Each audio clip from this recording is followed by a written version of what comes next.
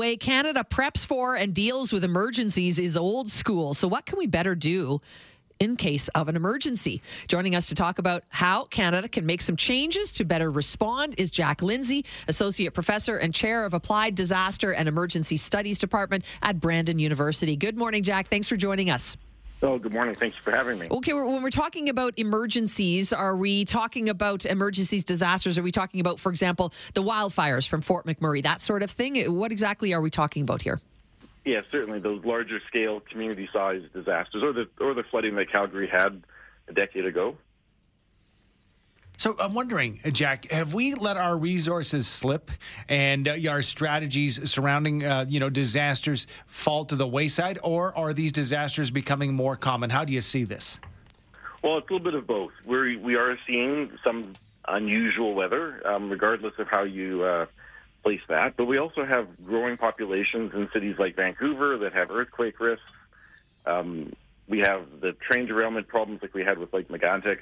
There's a whole range of problems besides climate-driven that are increasing our disaster risks. And our approach to it, at least in the legislation, is 50 years old. So, yeah, I do think it's time for us to revisit the way we're organizing. So we're talking about outdated civil defense practices that date back to the Cold War era. Can you give us a couple of examples of what the response might be given that outdated information?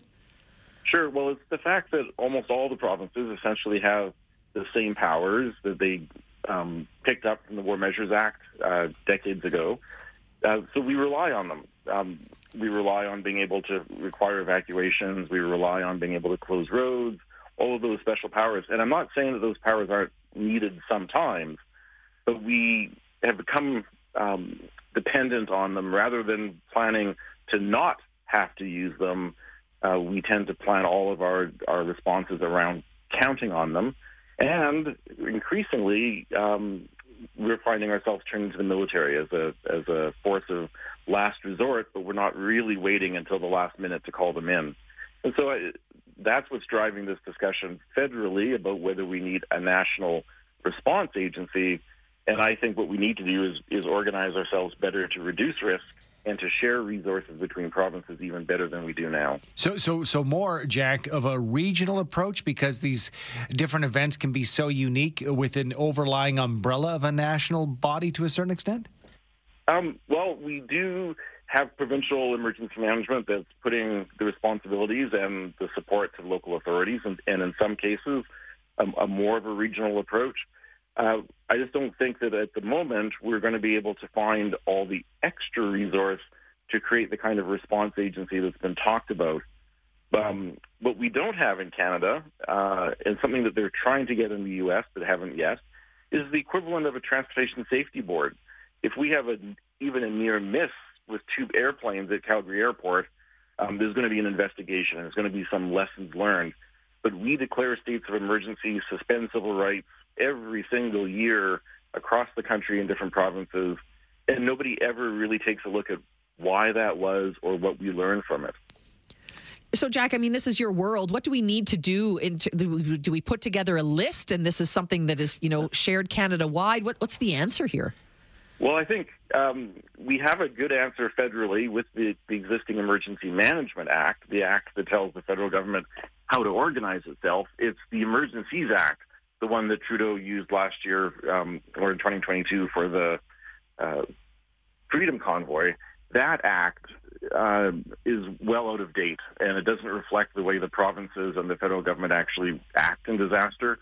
If we didn't use it for the pandemic and then waited to use it for the convoy, I'm not sure that it is the tool that we need to have in the toolbox. But also, we don't have enough emergency managers in the country. We're relying on volunteer fire chiefs. We're relying on small town council members to be our emergency managers. And that's, again, where a more regional approach and a step towards professionalization in our field is important as well. Jack, a couple of minutes ago, you gave a reference to comparing aviation safety concerns and protocols to that of the U.S. Are there any other nations that you can point at, Jack, that have a better system in place when it comes to addressing emergencies that we can maybe take a note from? Sure.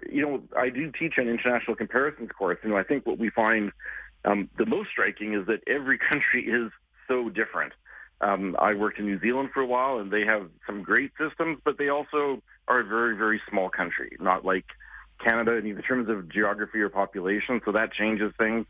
Some countries like Japan have good systems, but they also have a different culture in terms of how they organize business and personal life.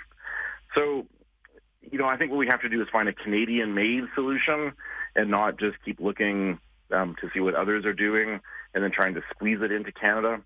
But mostly, I think we have to recognize that disasters are local problems. It's when our local resources are overwhelmed.